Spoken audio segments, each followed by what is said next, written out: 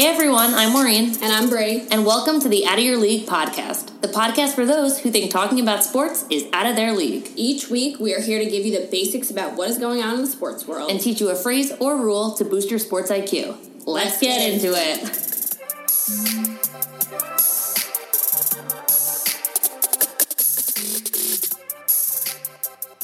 Hello, everybody. Welcome back to another episode of Out of Your League podcast. Mo, it was so nice to see you last week. I miss you, but I'm glad I get to see your face right now. I know. It was so lovely having you back in New York. I miss you already. Do you peep the Mets hat we got going on? Of course I do. At first, I couldn't see the full logo, and it looks, through Zoom, it looks like a black hat, so I was very confused.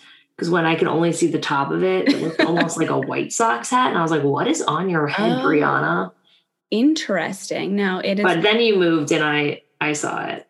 For anyone, no one can see me, obviously. But I got it at the Mets game last week. Tell everyone about your experience in person. It was incredible.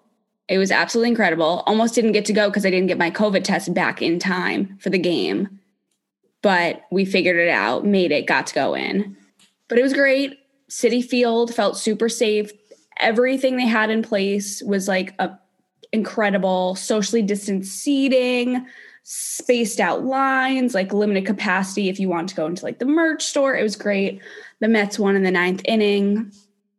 What more could you ask? It was a beautiful 65-degree day. Like, what more could you ask for opening day of baseball? Did you have a nice cold beer?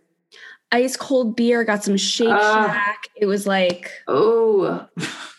The drink, it had the day off of work. They have a Shake Shack there at Citi Field? Yep. Oh, damn. It's got a nice Field is bougie. Burger, fries, cold beer, beautiful view. It was just living the dream. Day. It was really like the ideal day. So like when our stadium's going to open everywhere? Let's talk about that. Well, hopefully it'll open for more people, more capacity, because it was like very, very distant seating, like 2 people per row. So hopefully they'll be able to go back to the above 20% capacity. But the players will hopefully get their protocol, their rules loosened up a little bit as more people get vaccinated. So as more players get vaccinated? Yes. Yeah. So if we want to jump into our, because I'm just so jazzed about baseball, we'll just jump into the first story we want to talk about this week. So there is, I guess, I don't know if it's like a rule book, whatever, that as players become more vaccinated, 85% of players and like staff would need to get the vaccine and wait like the 2-week period after they both, both vaccines to kind of loosen up how things are going. So right now they have to be wearing masks in the dugout and the bullpen. They have tracing devices. They have it's just like very strict rules going on, obviously, so people don't catch the virus and delay games. But this kind of thing is encouraging everybody to get the vaccine so that way they'll be able to hang out again. You would have like pool tables. They want to go play pool with the players. They want. Well, remember when we talked about not the World Series, but the end of the last season, all the people that made it to the playoffs, they weren't allowed to celebrate with alcohol because they said that would draw in too much potential non-COVID safe activities. Right. Like they don't get champagne popping in the clubhouse. Like that's depressing. That is crazy to me. We need to have champagne popping in the clubhouse again. We must have champagne popping in the clubhouse. Like must. So that's priority. That's the thing. So it says like once this 85% threshold is reached, anybody who's fully vaccinated would be able to eat and drink on their flights. They'd be able to gather in indoor spaces in the hotels. Like they'd be able to carpool together. Right now they can't even go in a car together. So that was kind of like put into place to hopefully get some rules to loosen up. And I'm assuming or hoping that as the world gets more vaccinated, the capacity will increase for games and stuff too, because it was empty in there. Nice for me because I didn't wait in the line for Shake Shack, but weird. It's like no lines for the bathroom, no lines for beer, but a very, very empty stadium. So hopefully we'll start to see everybody loosen up a little bit. speaking of my Mets, had to do it.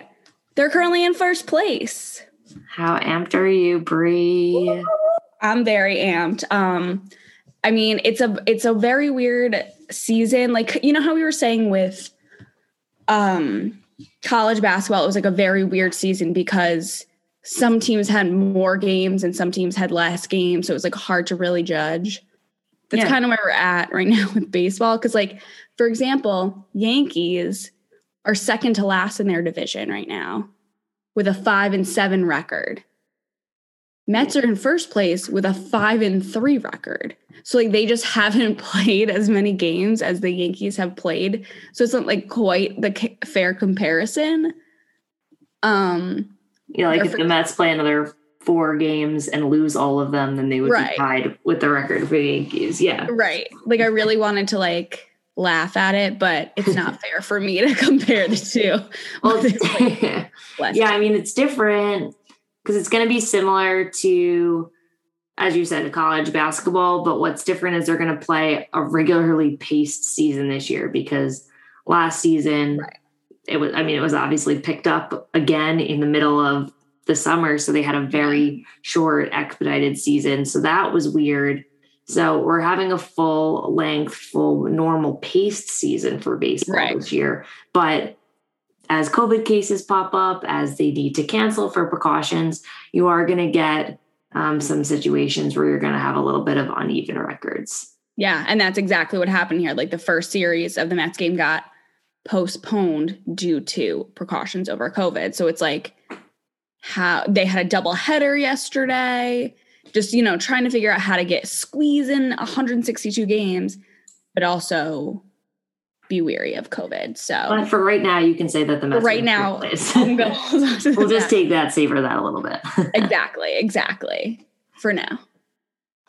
And then the next story introduces a lesson of the week, which we've kind of skipped the past few weeks. I know. But now we're in baseball season, so we need a little refresher of some terminology.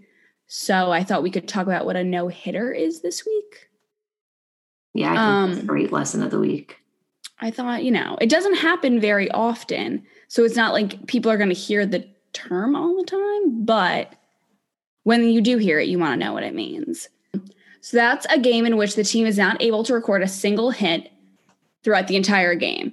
And a hit is when the batter makes it to first base without, you know, getting a foul, getting whatever. So a no-hitter is when that does not take place. There's not a single batter who makes it onto any of the bases throughout the whole 9 innings. Does not happen very often. It's very rare when this takes place. And Carlos Rodon of the White Sox, which is why when you're like, oh, it looks like you have a White Sox hat on, I'm like, actually, we have to talk about the White Sox today. So he threw a no-hitter yesterday. It's the 20th time in history for the White Sox specifically that someone has done that. And they won the game 8-0. So pretty impressive. Yeah, he's a lefty too. Oh, I didn't know that. Yeah, and as you said, Bree, it doesn't happen a lot, but he's now the second pitcher of 2021 to throw a no-hitter because Padres' Joe Musgrove did it last Friday. It's always so exciting. Like, I feel like it hasn't happened for the Mets in a long time. I actually was at a game 6 years ago, I think, when the pitcher on the Mets threw a no-hitter. But it's like so cool. Like, I get so like pumped as the innings go on. I'm like, oh my God, are they really going to do it? Like, are they not going to allow a single hit the entire game? It's really exciting. But if we're on the track of explaining a no-hitter, I think we need to explain the difference between a no-hitter and a perfect game. Ooh, I think that would be important to layer on in this lesson.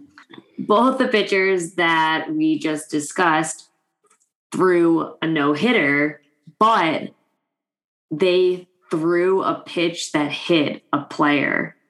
Yes. So if someone gets hit, they like automatically get a base. Right. So they both threw no-hitters because they weren't able to throw a ball that someone was able to hit and get them to a base. Right. But the pitchers did each hit one person of the opposite team, like Carlos Rodon, we were just talking about. He hit someone on the Cleveland in the toe, hit him right in the big toe. And so he was just one pitch away from a perfect game, but it was still considered a no-hitter because no one hit the ball that he threw. Very, very impressive. Always very exciting to see a no-hitter for a pitcher. I always get very excited for them. Yeah, and other victories, should we talk about the Masters? Yes, very exciting. I got to catch the tail end of it Sunday when I got back to Nash. And I watched a little bit of it, flipping through, hungover. Throw that in there. It's a perfect sport to watch when you're hungover. It doesn't take too much like brain power. It's like it's a pretty slow game. No, it was interesting. Watched the Masters. I watched Legally Blonde, went back to the Masters. Makes sense. Perfect. Same Perfect. thing. Hungover TV day. Same exact thing on TV. Love it. So we had Hideki Matsuyama win the Masters this Sunday. And why this is so especially exciting is he is the first Japanese man to win a golf major championship. So it was just very exciting already just to be the person who wins the Masters, but knowing that he is literally making history with this win is just so exciting. Yeah, he said that the victory went all throughout Japan. He was very excited to be a role model for, young kids in Japan who wanted to make it into the golf industry. And he honestly just said he couldn't even really process it. He was so overwhelmed with just gratitude, and it was just so sweet. Yeah, his reaction was so cute when I saw it. He was walking off the course, and I feel like guys always do this. They're trying to keep their composure, but you could see the tears, and his caddy bowed to the course, showing respect. It was just so cute, and I was so happy for him, and he crushed it. He absolutely crushed it, and I'm just excited for him. Tiger Woods tweeted out a congratulations to him, whatever, which is cool to see one of the greats show him some respect. But and that Tiger was healthy enough to be on his phone. Yeah, to hold that phone up. Hold the phone up. We like to see that. Good news there. Good news. But very, very exciting for him. I'm excited to see where his career goes. So as one athlete's career seems to be, just blossoming, another athlete's career is coming to an end as Julian Edelman announces he is retiring after 12 years with the New England Patriots. This shook a lot of people. Everyone was shocked. I know there was rumors about, potential injury limiting his ability to play next season, but I think everyone still thought he was going to have some more seasons left in him. I know a lot of Patriots fans were very devastated. I know that reaction was intense for him retiring, which I think just shows no one really saw it coming. I don't know. It seemed like his heart was still in it. I don't obviously know the extent to how bad the injuries truly were, but I just thought he still wanted to play, but sometimes it's too much. And I feel sad. It's just always hard. I feel like when you these bigger names, the people you watch play, at least, over the last few years, names we've talked about a lot retire because they're always fun to watch. So yeah. He's done a lot in his career. He has the Super Bowl rings to prove it, that he's been very successful, especially with that team that he's been able to be a part of. But it was cute. Did you see the Instagram post that Tom Brady? Yes, the Tom Brady post. Cute. I was just going to say that. Very cute. Seeing all the athletes' responses to him retiring and how affected they were by it is very adorable from my side. And he seemed like Tom Brady was talking about his daughter and, how close they were with Edelman. So cute. Weird, but excited for whatever he does. I feel like they always still tend to stay connected to the sports world. So I'm sure we'll still see him doing something, even if he is not playing anymore. And just following up on NFL, just want to give a real quick update to everyone that the draft is coming up fast and furious. It is not next week, but the week after. It starts Thursday, April 29th, and goes through Saturday, May 1st. And just want to let everyone know that it's coming so that they can be prepared to just see how some of the team changes shake out. And just want to let everyone know who some of the top picks are. I know we talked about this a lot throughout the season, that the Jaguars get the first pick because they sucked the most this year. The Jaguars? The Jaguars. Goodbye. Yes, Brianna. Ugh. If you're new to this, Brie cannot pronounce Jaguars, so she says Jaguars. It sounds right in my head. It sounds right, but it is not.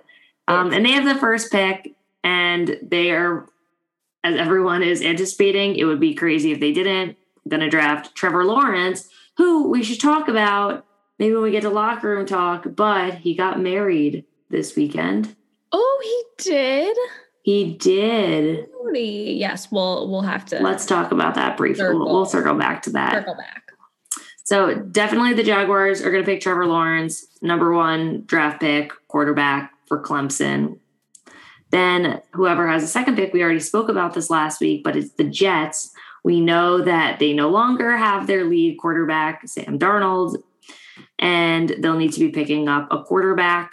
Anyone who's a Jets fan, it's rumors that they're going to pick up Zach Wilson. And then the third pick goes to the 49ers. You know, there's rumors they're going to pick up another quarterback, which I don't think they're trying to replace their current quarterback. If you remember, the 49ers went to the Super Bowl 2 years ago. It was kind of led by their star QB, Jimmy Garoppolo. And I don't think there's thoughts that he's not going to be starting anymore for the 49ers, but I think they're going to pick up a really strong backup QB. Yeah, I think just with like the injuries that happened this year, not that any of them were serious, but they just want to make sure they've got someone locked in for backup. Yeah, and not that it really matters, but some people think they're going to take Justin Fields, which is another top quarterback draft pick, but there is rumor, someone who says that he's really close to the coach, which is Kyle Shanahan, says that they're going to draft Mac Jones, who is on Alabama. So, I mean, we'll find out, but everyone is looking for some QBs this year. And then just it seems like the chase right now is everyone's trying to pick up strong QB. After like this NFL season, it feels like everyone's just building their team around a very, very strong QB. Yeah. And I mean, with that too, there's so many shifts around. Like, for example, like the Panthers just took Sam Darnold from the Jets, and the Panthers' current quarterback is Teddy Bridgewater, who always, I feel like his name sounds like he should be a president and not a football player. Teddy Bridgewater, right? Like it just sounds like the Bridgewater. Theodore Bridgewater. I don't know. Yes, right? But he's sitting there like, you guys just drafted another quarterback, but the Panthers are letting Teddy Bridgewater speak, and other people think that he's going to get drafted by the Broncos this week. So, you know, just look out, everyone. There's going to be a bunch of switcheroonies all over here. We got people moving around, moving about. We have the draft so soon. It's going to be interesting. So just keep your eyes open. And I just do want to mention, if you are a Giants fan, go blue. We have 6 picks total. So we get to pick 6 times in this draft. But in the first round, we are going to be the 11th pick. And, you know, really our main goal here is to give some support to our boy, Daniel Jones. The coaching staff still has all faith in him. I know that all the Blue fans are not feeling that faith all the time, but they're just looking to really get him some support. We definitely need another wide receiver. We definitely need to beef up more of our O-line to get him some support from an offensive protection, which I think we did a good job picking up some key members in the draft last year. So, you know, we'll have to see how it gets taken. We got this. This is our year. I say that every year. All right. So next, I wanted to quickly just recap the power rankings for NHL because they had their trade deadline this past week on April 12th. You know, a lot of players moved around. There's just been a lot of shifts going on with that trade deadline. So I want to recap where we were. So in first, you know, not first place, but like first in the power rankings, you have the Colorado Rockies. Then you have the Washington Capitals, which they've been doing well this whole year, and they picked up some good players with that trade deadline going on. You have the Vegas Golden Knights, the Toronto Maple Leafs coming in fourth. And I just want to quickly point out that the Islanders are ranked 7th place in that power ranking. So they're still up there playing very well, and definitely I see them being playoff contenders. So very good year for New York hockey, at least for the Islanders.